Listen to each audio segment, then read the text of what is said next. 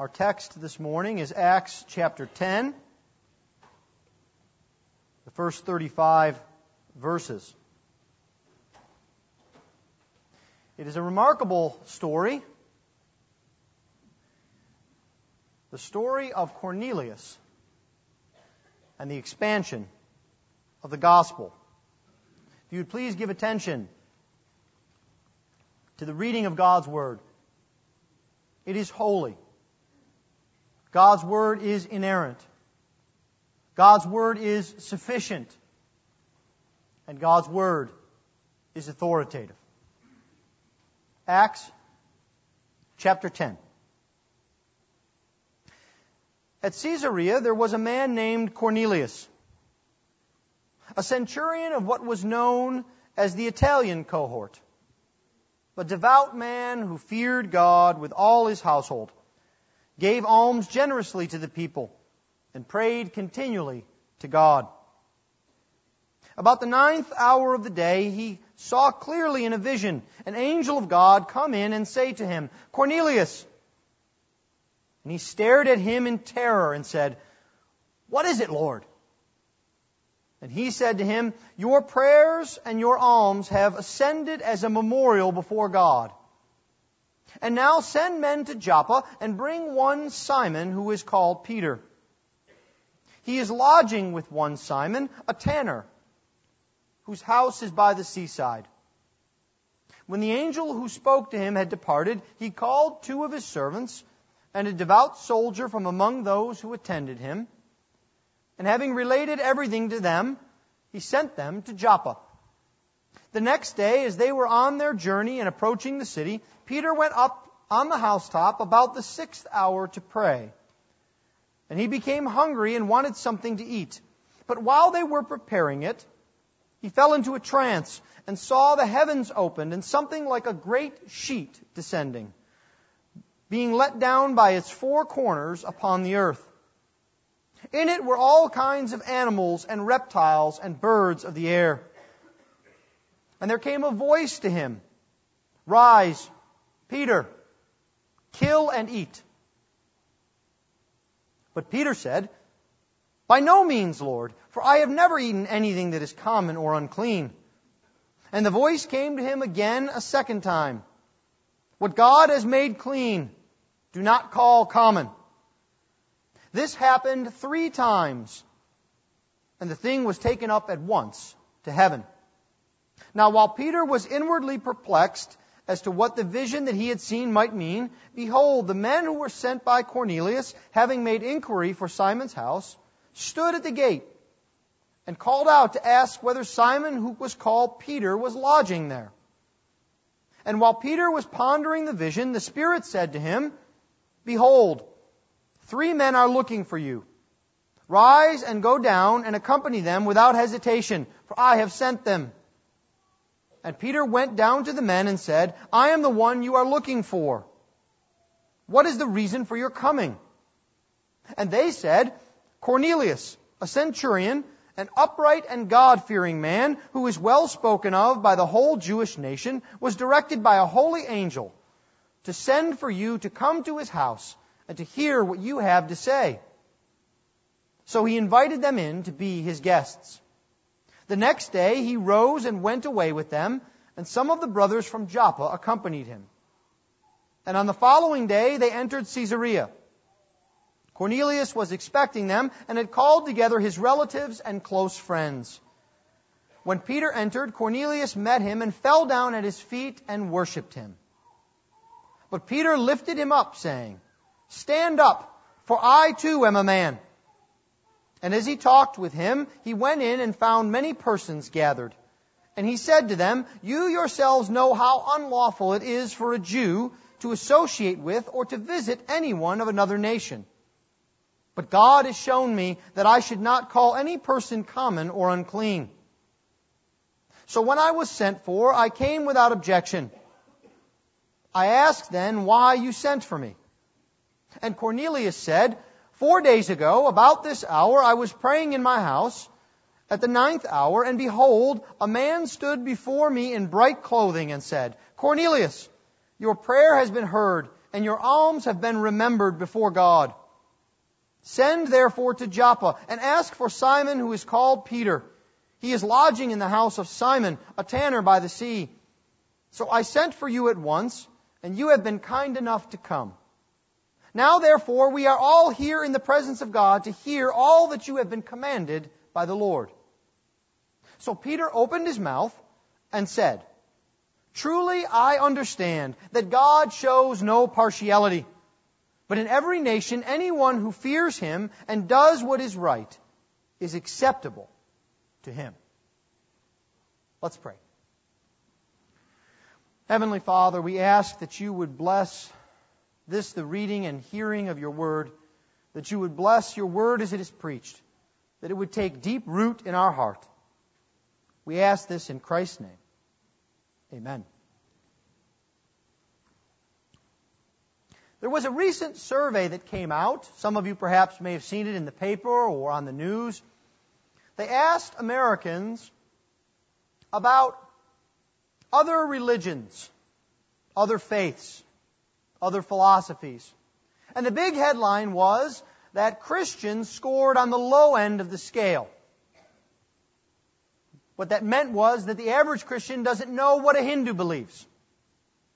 Probably not even what a Muslim believes.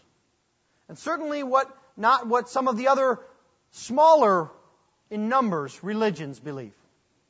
Now, of course, the newspapers attached onto this with great joy because it was an opportunity to poke at the Christians.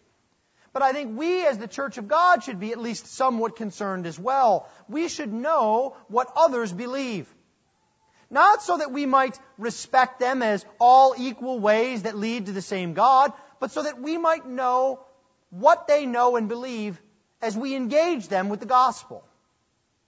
But you see, I fear in America today, we don't know what Hindus believe because we don't care. Because we don't know any Hindus. And if we do, we certainly don't take the time to speak to them about the gospel. They're sort of other.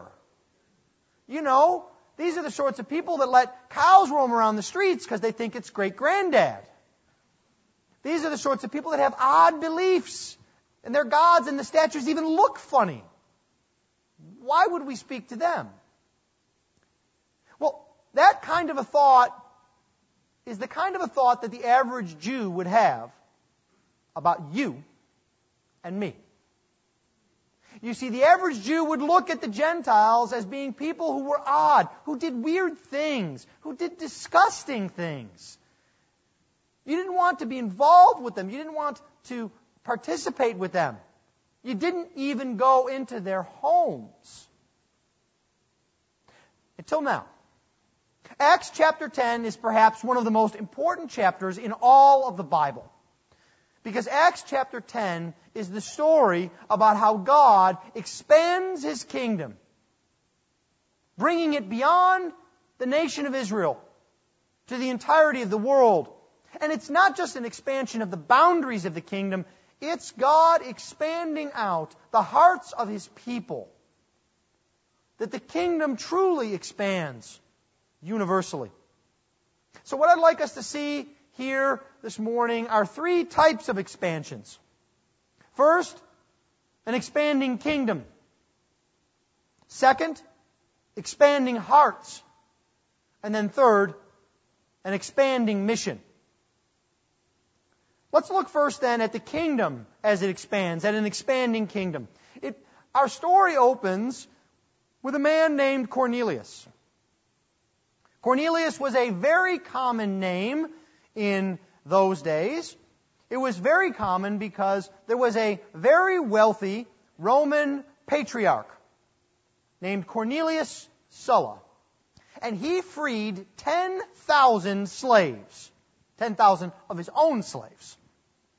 And when that happened, you took on the surname of the man who had freed you, Cornelius.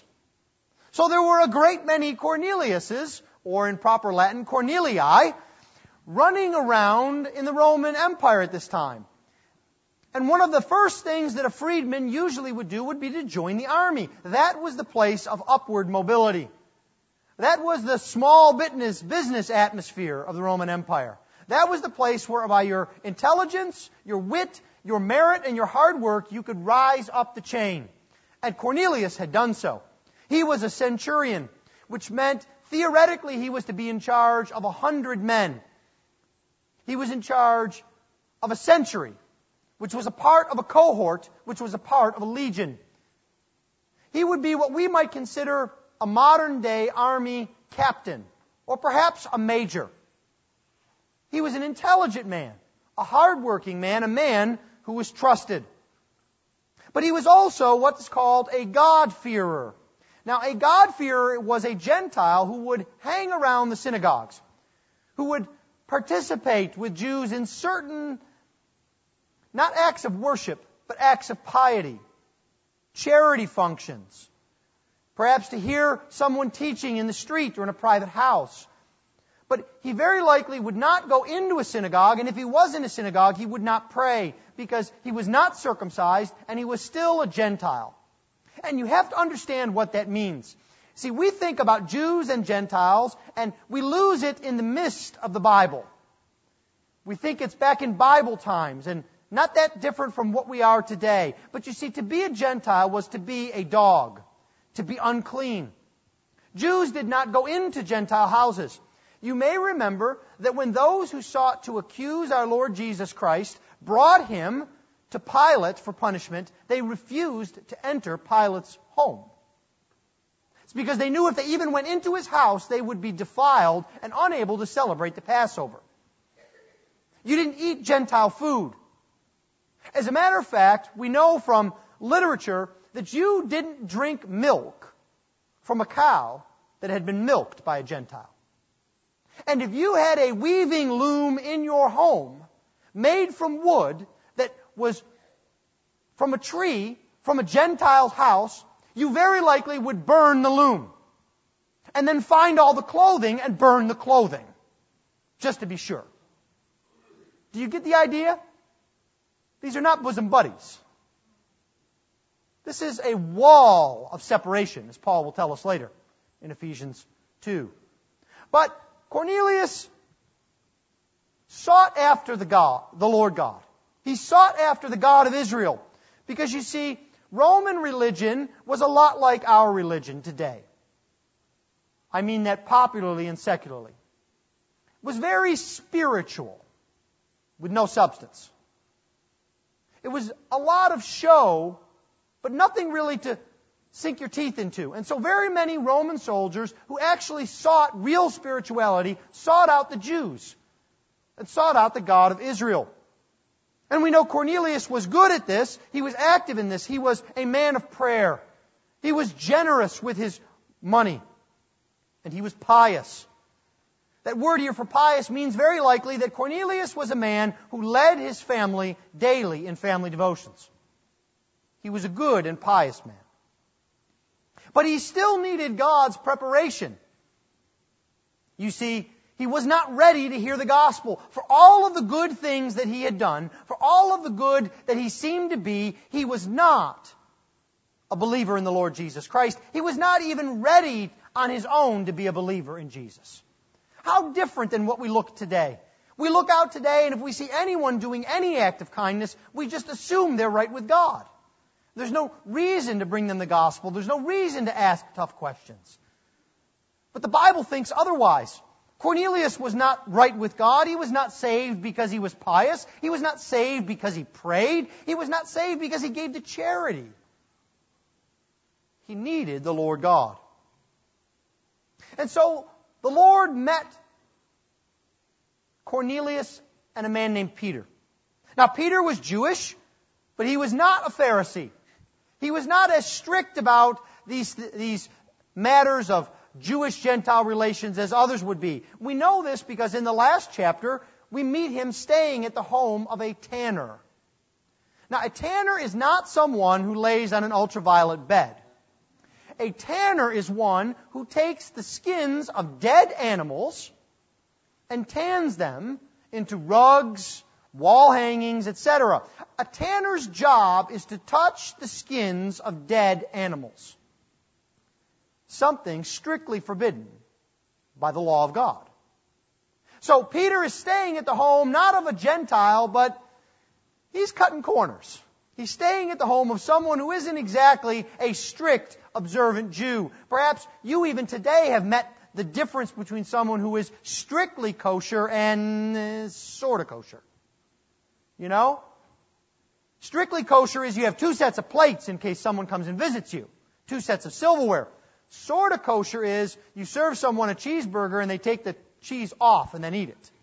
That's sort of kosher. Following the bare minimum. That would be what this tanner would be like. And you see, Peter would be used to the idea of people coming from outside of Israel to become believers in the God of Israel. But you always became a Jew first.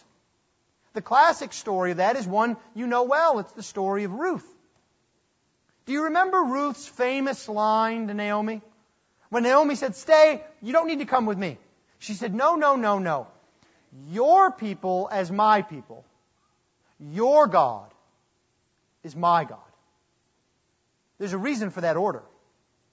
Because you didn't have God as your God if you didn't have Israel as your people. That was the way things happened. You became a Jew first, and then became a believer in the Lord Jesus Christ. And I wonder if today we have that same difficulty. Do we expect a preparatory step before someone can become a Christian? Do we expect someone to understand certain things, to follow along with certain regulations before we know that they are ready for the Lord Jesus Christ? This is a challenge that we face. The more and more insular we are, the more and more attacks come from the outside, the more and more we are wont to close our ranks. To worry if someone is exactly like us before we let them in to the club. This perhaps might be what was going through Peter's mind. And so God brings this sheet, this vision.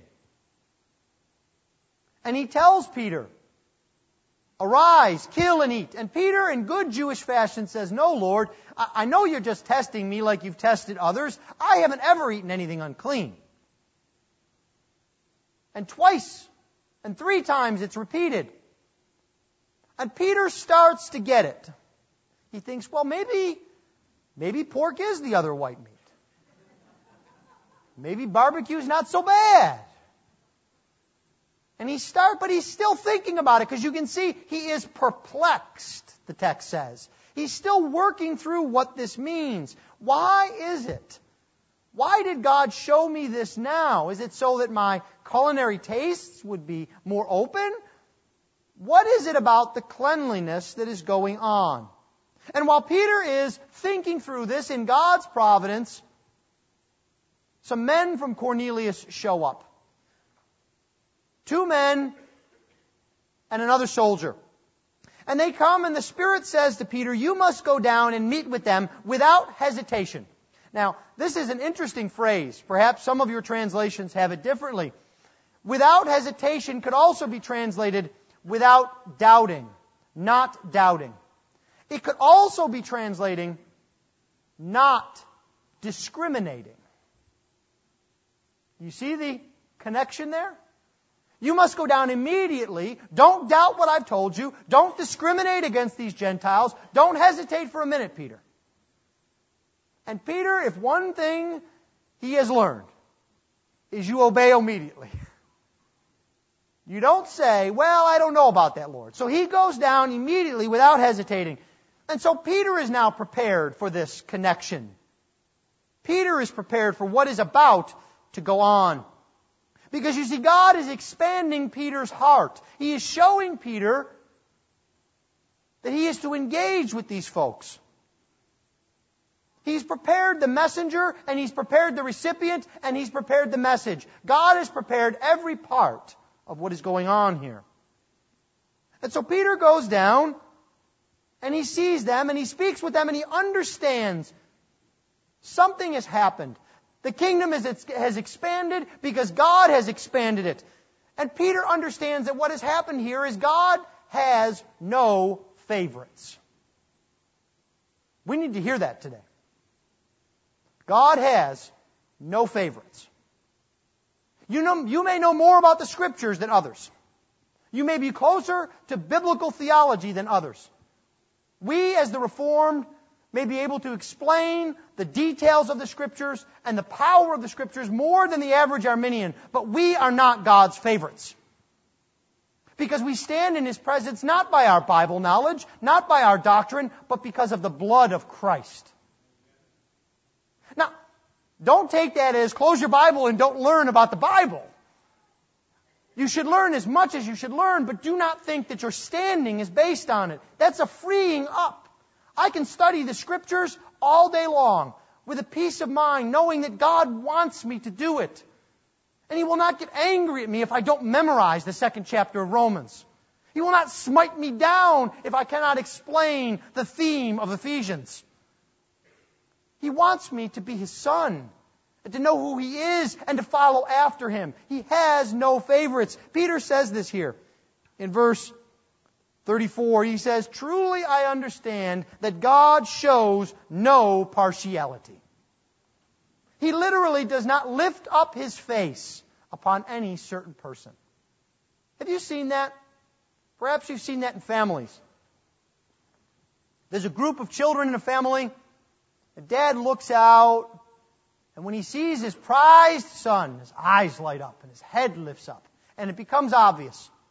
And the others slump down a little bit because they know they're not dad's favorite. You don't need to slump, Christian. God has no favorites. God loves you with all of His love. He sent His Son to die for you. Not for some abstract theory. Jesus Christ died for sinners. He died for the people of God. And if you profess His name and claim Him as your only hope, you will only find forgiveness of sins through Jesus Christ.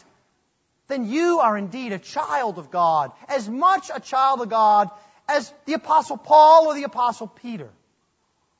And you see, Peter has learned this. He sees the grace that God has showered upon others, and he realizes that it's showered upon him as well. He looks at this sheet with the food, and he sees birds, and he sees other beasts, and he sees in the old King James, creeping things. We might think of them as crabs or shrimp or other kinds of insects that were unclean. But Peter realizes that he's no better than any creeping thing.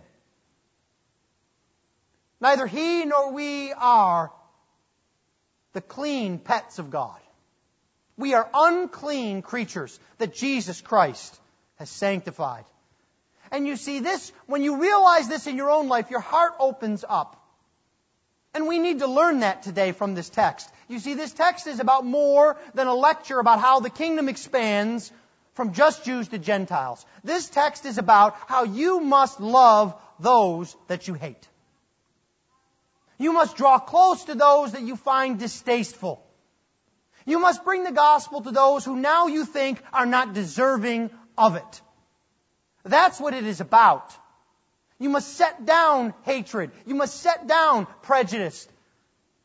Not because someone in the media tells you it's the nice thing to do. Not because polite society bleeps out certain words, but because Jesus Christ died for all people. And we will dwell for eternity with them. And so we must take the gospel throughout the world. We must take it to all. You see, there are two ways to view the kingdom of God. As we look at those who are outside, we can look at it as many of the Jews did in the first century. Standing within the kingdom, waiting for God to bring retribution upon them. Waiting for God to destroy them for their wickedness. To blot out their memory for all of their faithlessness. Or we can stand here with Peter. Hoping, praying, seeking to draw them into the kingdom. To forsake their wickedness. To forsake their rebellion. And to confess that Jesus Christ is Lord. You see, this vision of the food is not really about food. Although I am glad that I can have barbecue. The main meaning of this text is not about food. It is about the kingdom expanding to people. And Peter sees this. Do you notice Peter's application to Cornelius? He doesn't say, I saw this vision and I can come in your house, past the crab's legs. He comes in and he says, now I see that God has made no people unclean. The 21st century Christian church needs to hear this. That there are no people who are unclean. Peter is just following on with what our Lord had said in Mark chapter 7. He said, what enters into his heart, not what enters into his stomach, is what makes a man unclean. And then there's this little parenthetical that Mark writes that I tend to think Peter, who was instructing Mark, said, write this down here. I want you to write, thus he declared all foods clean. Write it down. Because it's true. Cleanliness is what God declares. Not what the Lord, not what we would declare. And so the kingdom expands, and by definition, our hearts must expand to others. But there is a final thing. You see, we can have a large kingdom, and we can have big hearts, and we can also be sitting down on our behinds and doing nothing for the kingdom. You see, Peter was approached by 3 strange men he didn't know, and they wanted him to come and meet another strange man, a Gentile, that he didn't know. Peter could say, well, this is all very well, but I'm praying and I'm about to eat. And you know, I'm on the great church tour. I've got 3 stops this week. And it's going to take me out of my way to go down to Caesarea. And Caesarea is such a busy city. Let's make an appointment with my secretary. Instead, Peter seizes on the opportunity and he says, well, it's too late in the day to go right now, so you come into my home and I will put you up. And then we will leave first thing in the morning. And they go and they gather. They go down where Cornelius is, and he has gathered together a small congregation. Now imagine that. It's a ready-made congregation for the preacher. And Peter goes right in because he knows that he can have fellowship with these folks. He knows that it is okay because God has shown him. But more than just okay, it's something he has to do. Cornelius knows this. He says, you must tell us what God has commanded you. Now Peter might think, well, I don't know what God's commanded me to say. The Spirit told me I had to go. The Spirit told me I had to take some people with me for as witnesses. The Spirit told me that all food is clean, but the Spirit didn't give me a text. He didn't give me my 3 points. He didn't give me my cross-reference. What do I do? You see, Peter knew what the mission was. The mission didn't change. It's just the extent of the mission. The mission is to preach Jesus. And that's what he does. He preaches the gospel of the Lord Jesus Christ, as we will see next week. He declares to them that no person is unclean, and that they are here to have fellowship together. They are gathered together. And this is not a new message. This is actually an old message, as Peter knows his Old Testament. Isaiah spoke of this. Micah spoke of this. Jeremiah spoke of the time when the Gentiles would gather around, when God would gather His people from Egypt, it says, from Ethiopia, from Cush. You see, the mission of the Church of God is to gather together all of God's people. Not to decide who are God's people, but to gather them. And there's only one way to gather them. It's not by gathering them around in some vague fellowship. It's not by declaring to them the laws of the Jews. It is by declaring the Lord Jesus Christ, and that salvation is found only in Him.